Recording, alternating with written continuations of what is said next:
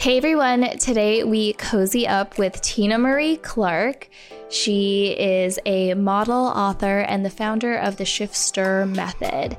We chat about how her early experiences shaped her and ultimately led her to found the Shift Stir Method, and how this mindfulness practice helps women and people every single day become their best selves. Check it out.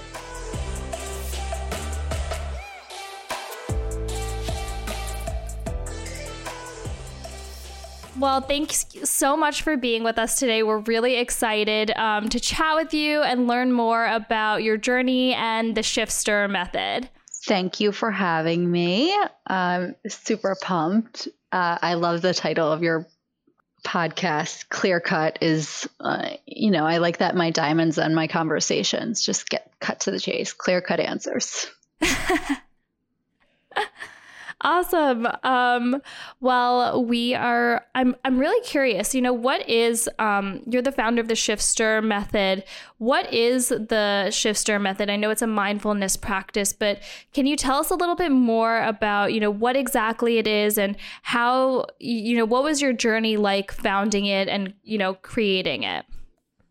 So the Shift Stir Method is a 5-step method to shift your perception. And I created this method out of necessity, out of my inspiration came out of my desperation. I just felt like I was a hot mess in all areas of my life. My relationships were failing. My interactions with people were just awkward and defensive. And I just knew that there had to be another way to live because I couldn't cope. I felt like I was in a constant state of reactivity, always. Just, it could be, a FedEx driver giving me the wrong look and I was just stirring. So I knew I had to find a way to handle myself. And it was, as I was going through the journey, I was very quick to blame it on everyone else. But when I took a look at what was happening, I was the common denominator. And I started cultivating, and not even cultivating, but really experiencing different workshops and reading different spiritual books. And at the end of that, I still do that, but in the interim, I really cultivated these 5 steps for myself that became the Shift Stir Method, but really just were integrated into my day-to-day life to get me out of my own way and really allowed me to come back to center. And when I was stirring, meaning when I'm triggered and when I'm reactive and I want to go off and, write that nasty email, or when I was wanting to give an attitude, I really had to find a way to not do that. So I used these 5 steps, and then I eventually started sharing it with other people, and it worked for them. And I was excited about getting that out to the world, and it's helped, other people to manage, when they get knocked off course. Yeah, definitely. And I feel like that's something, especially, over the past year, I'm sure lots of people have been searching for, a mindfulness practice. I know I have, just because everything has been so out of control and, out of our grip, that we are searching for something to help ground us. Could you kind of walk us through the 5 steps of your method, and how someone could begin to practice this in their daily life? Yes. So the 5 steps are stir, which is the first step. Stir, recognizing you've deviated into a negative thought pattern. So that's anytime you are in conversation or going about your day and all of a sudden your energy shifts, where you take offense to something or you're surprised by something and you have, fearful thoughts associated. That's a shift. When you shift into a negative thought pattern, that's when that's a stir. So the first step is recognizing you are stirring, you've deviated. Then there's the sit, which is sitting with your thoughts and emotions without offloading and trying to decrease by reacting the suffering that you're in. We often want to offload it by these default defenses that we normally use. And we normally use like 4 or 5 consistently. Like we'll, draw inward, or we'll be reactive and take a nasty tone, or we'll use be passive aggressive, or whatever it is we do to avoid feeling, we use these things. And that's our time. The sit is designed for us to sit within that desire, but not react in our default, what we normally do. Then there's the third step, which is the sift, which is sifting through and unpacking and unwinding the narrative of the stir. What did we tell ourselves that email, that lack of an email, what did that eye roll mean? What did it bring up within us? When we weren't invited to that party, what did we say that meant about ourselves? So it's really unpeeling our fear and really getting to the core of it, because it seems like it's coming up through this person, but it's really most often hitting on an injury that we've already had, a wound that we've already had. And it gets close to that through our self-narration, through the ego.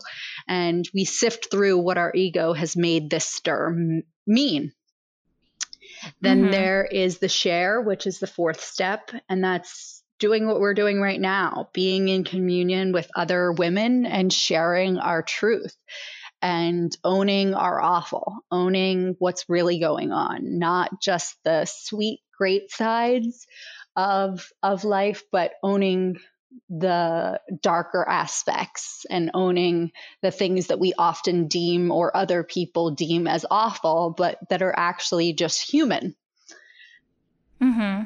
And that forges deeper connection with self and with others. And then the fifth step is the shift. That's the result. That's the byproduct of doing the 4 steps before it. You will shift your perception, and the shift can vary in magnitude, being large or small. You could have a complete revelation where you're like, oh my gosh, that had nothing to do with that person.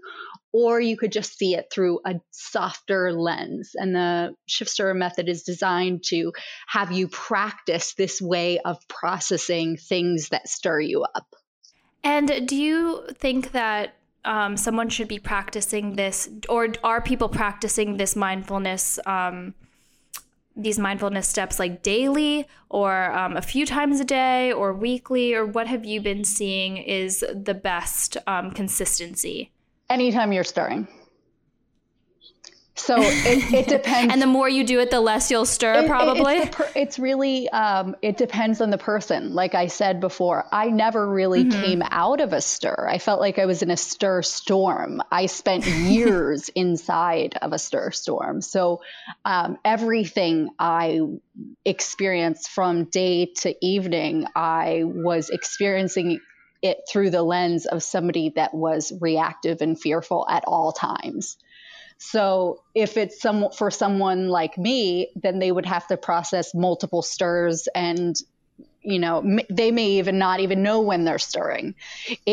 This is really for anyone that is brave enough to look, no matter if it's, okay, I stir once a day or I stir 5 times a week. It really is applicable to anyone that is experiencing emotional suffering.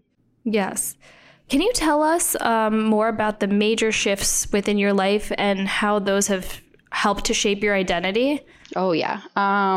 Shape my identity. I would say that the major shift, or some of the major shifts I would have had to have made and have made, have been about not taking offense, not always making something about me.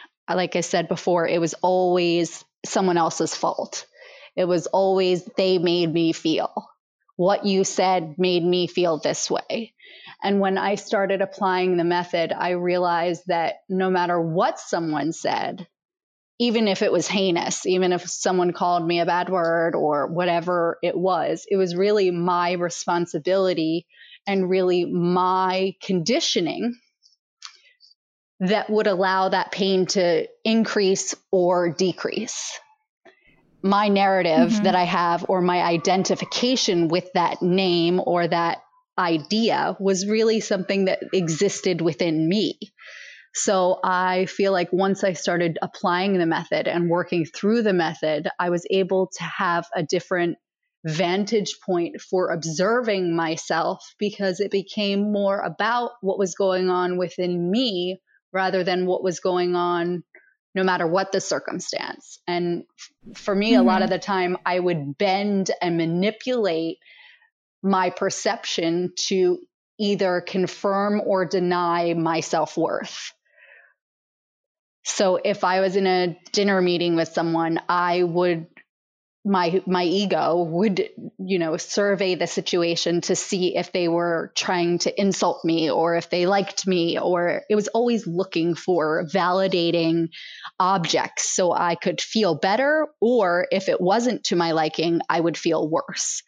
So I would say the biggest shift is having more discernment on who's generating that, if that's self-generated or if it's coming from the external. And I think that those were two big shifts for me. And when in your life did you recognize this about yourself and realize that you needed to make like this internal change? I would say that this is a hard question to answer, because I would say that I started learning this when I was 11. I started realizing that I was personalizing other people's stuff when I was 11. Okay. So that's pretty early. Yeah. Because I remember specifically we had these new cordless phones, and it was this white phone and you could only get to a certain point in our backyard until the phone started cutting out. But I remember being on the phone with my mom talking about this and saying like, wait, how is it possible when I don't get, invited to go roller skating on Friday night? How is that about me? They were just being mean, Mom. Like, how is that possible? Like, this is not about anyone else. This isn't about me. This is about, her name was Jessica. And I was like, this is about Jessica. She's just so mean. She's so mean. She's terrible. And I really, and that very well could have been true, but it was when I started realizing that that was the lens that I was putting over that situation, based upon my own fears and anxieties. Yeah, you that's when you started like recognizing those tendencies in yourself, which I think, at that same age, I had similar tendencies, and it's hard to like understand how to deal with those types of emotions. Oh, they're crushing. Especially, I think, to a girl. I think like we're getting our periods for the first time. We're like getting boobs. We're about to go into like, what is it, fifth or sixth grade, and you're changing. Plus, you're hormonal. Life is confusing. Oh, it's so confusing, and all you want to do is fit in. And I already didn't fit in, but the one person I did fit in did not invite me roller skating, and this was devastating. Yeah, totally. And I feel like, you take those kind of feelings and insecurities kind of with you into adulthood. And it is important to find ways to cope with that internally and have a more positive mindset, or like see things with an alternative viewpoint. Hey everyone, Olivia here. Hope you're enjoying our episode. Our Clear Cut collection features fine jewelry pieces inspired and designed with you in mind. Our collection is ever-changing, and each piece is handmade and made to order here in New York City. Don't forget to check it out and use the code COZY, C-O-Z-Y, for free shipping on any purchase.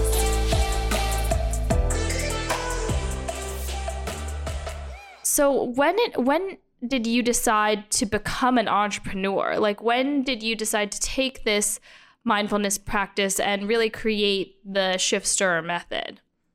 So I would say that this, interest has been in me from a very young age. I've always been a seeker, but I didn't necessarily think it would ever turn into a career, even though I knew that it lit me up. But I worked as a model since I was 15 years old, and then stopped when I was, I think it was like either 5 months pregnant with my youngest son. I have 2 boys. One is 2 and one is 5. And when I was pregnant with my son, Max, I thought maybe I would go back to modeling, but I eventually didn't. And the ache of wanting to do something of significance had really grown during that time, because I knew that my impact in the modeling world was limited in translating what I had from my inside out. I was only judged by my external. Even though I had great relationships, I wasn't able to really express what I really had. And I felt like I had this thing that when I spoke about it, I would just feel like I was on fire. Like I just felt so good when I was doing it. So I knew I needed to go towards that and explore that, but I was afraid because I didn't know what to call it. Like, what do you call this? What do you call liking talking about the soul and what we do when we're afraid? Like, what do you call that? I knew I didn't want to be a life coach. I knew I didn't want to be a therapist. I knew I didn't want to do that, but I had seen predecessors. I love Marianne Williamson and Brene Brown and Pema Chodron and Elizabeth Lesser. So I knew that there was a way, but really my own insecurities were, you could have told me, like, me being an author was the equivalent to saying I would eventually become like an astrophysicist or an astronaut. It seemed so far off. It was just like, oh yeah, like that's not happening. But eventually, as I inched slowly towards, and I was working with a coach at the time, I still work with her, as I would dedicate more time to exploring what lit me up, it started to become clearer and clearer as to the specifics about what lit me up in this genre. So I started working with her, and then eventually I swear it sounds goofy, but I feel like the method just came down to me. Like it was like presented to me, and it came all 5 steps at one time. It was like, okay, what you are is you're a shifter. I didn't even know what that means. I'm like, what do you mean I'm a shifter? And I was like, okay, like you stir shifts. This is what you do for yourself. This is what you can do for others. This is what you can teach others. And that's when I started writing my book. And I just knew that my ego, like my desire to have this outweighed my ego's narrative, meaning the part of me that identified with, oh, you're not a writer. Like, and it's with all due respect, I can own my awful in saying that I am a terrible writer, but my method, and I know its application, is way more powerful than that self-doubt. Yes. So I knew that had to be birthed, and I had to give life to this thing that was dying to exist. And it was an ache if I didn't do it. And I think that a lot of people are walking around with that dull ache in their heart, where they know that they don't really know the specifics. They don't know what to call it. They may not know, but they know that they have this thing that lights them up, and they don't know what to do with it. And it feels, there's like a level of sadness that comes with knowing that you have something inside of you that has not, or you don't know will ever be expressed. So I am so thankful that I was able to, inch towards that and get there, because being on the other side of it and being with this modality and teaching women how to do this has been, besides my children, the most fulfilling thing I've ever done. It is so cool to watch women transform really deep, fearful thought forms, that they've been thinking for years, and transforming them and letting go of the narrative and catching their ego in its attempt to rob them of their truth and their joy. So that's what I've always, like, what else could I ask for? That is the best job in the world. So that's how it started. Yeah, that's awesome. To kind of shift gears a little bit, we are, as you know, a jewelry company, and I have admired your beautiful jewelry and rings on Instagram. Can you just tell us a little bit about some of your favorite, most significant pieces and, why they're special to you? I'm so glad you asked, because I talk about shifter method, which I love. And I did 2 podcasts before this. So I am so excited to switch gears just because I love jewelry. I don't know what it is that was like in me. Since I was like really, really small, like my brothers would go get the gumballs in the machine, and I would always get the rings in the machine. Like when you go to the grocery store, I always wanted like the obnoxious big ring. I've forever, since I was a little child. So I've always been conscious of jewelry in general and diamonds in particular. I love diamonds. I considered going to gemology school just to know deeply, but then I knew I didn't want to work in retail because I don't have the bandwidth for it in terms of like, I need my own schedule, Mm-hmm. So I did not explore that, but I really deeply explored that, going to auctions, going to Christie's, going to Sotheby's, looking at, when I would go to the museums and look at other people's jewelry. I was obsessed with Grace Kelly's diamond and Elizabeth Taylor's diamond, and I love different cuts and all of that. My jewelry love is serious, and what I love about it is the storytelling. I love vintage jewelry. I love buying vintage jewelry. I love thinking of the possibility of who wore this before and what was her story. What did she like? If she loved this necklace or this watch, like in particular watches, I love thinking of, okay, this got someone through, this watched someone have a baby, or watched someone, cry, or whatever. It has this like sentimental value.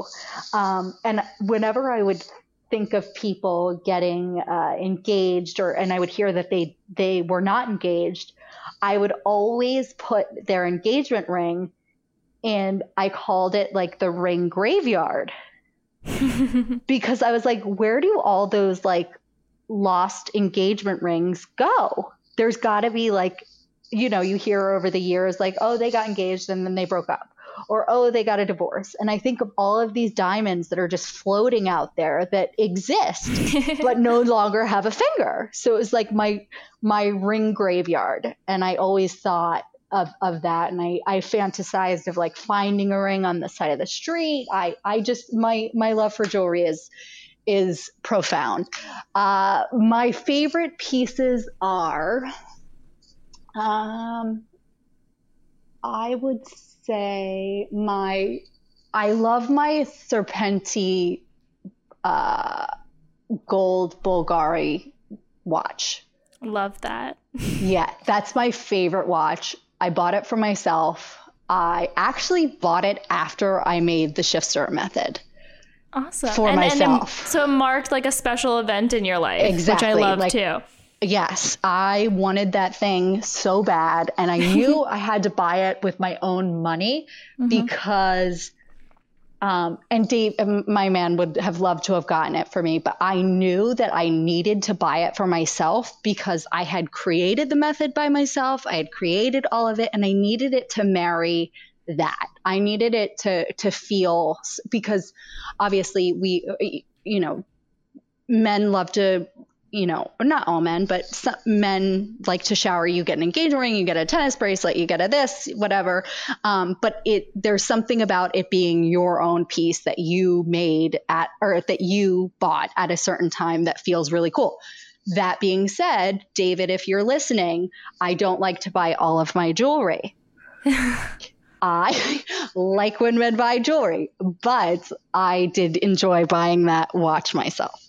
Yeah. And I think, I've seen a lot of women, buy jewelry for themselves to like mark like promotions or raises or like big significant events in their life. And that just makes it, just ever like so much more special and meaningful. And that's what's so cool about jewelry too, is that there's a lot of significance and like emotional ties to these pieces that you can like have forever. Forever. And it's yours. There is just something different. There's something very special. Like I love my engagement ring, and it marks the love, and it marks us, and it's everything.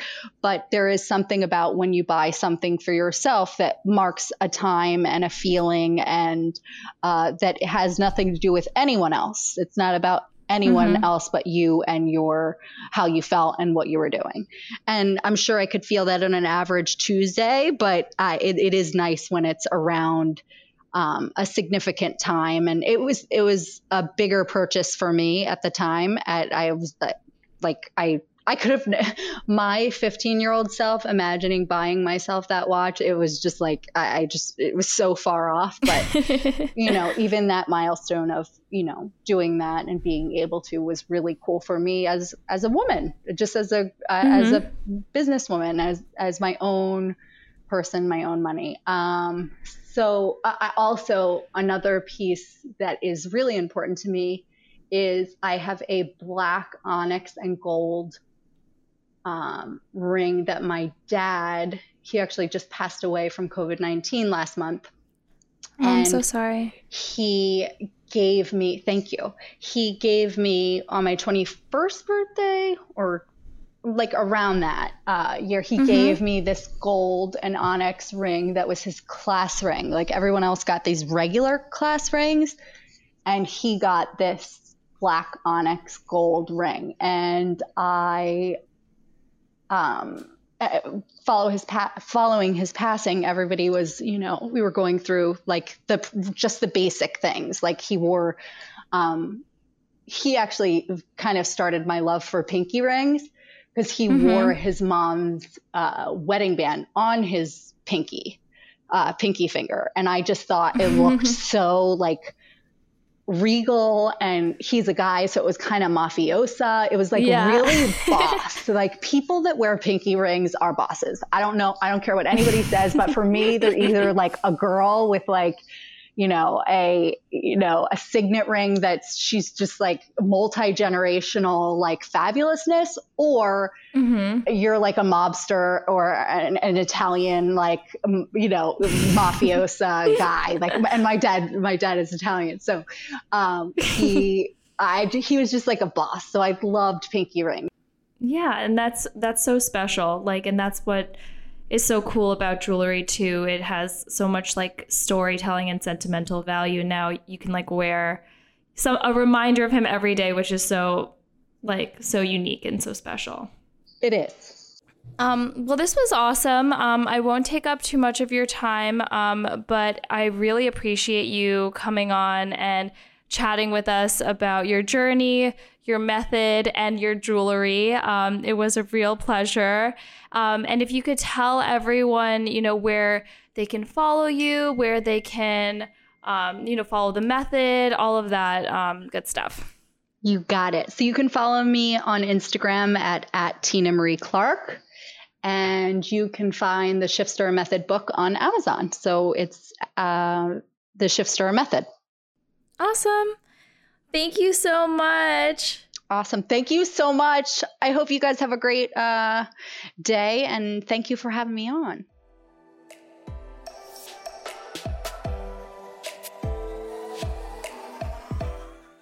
It was such a pleasure getting to know Tina Marie and learning more about the Shift Stir method. If you guys are interested in her method, check out her book is available on Amazon, and you can follow her on Instagram at Tina Marie Clark.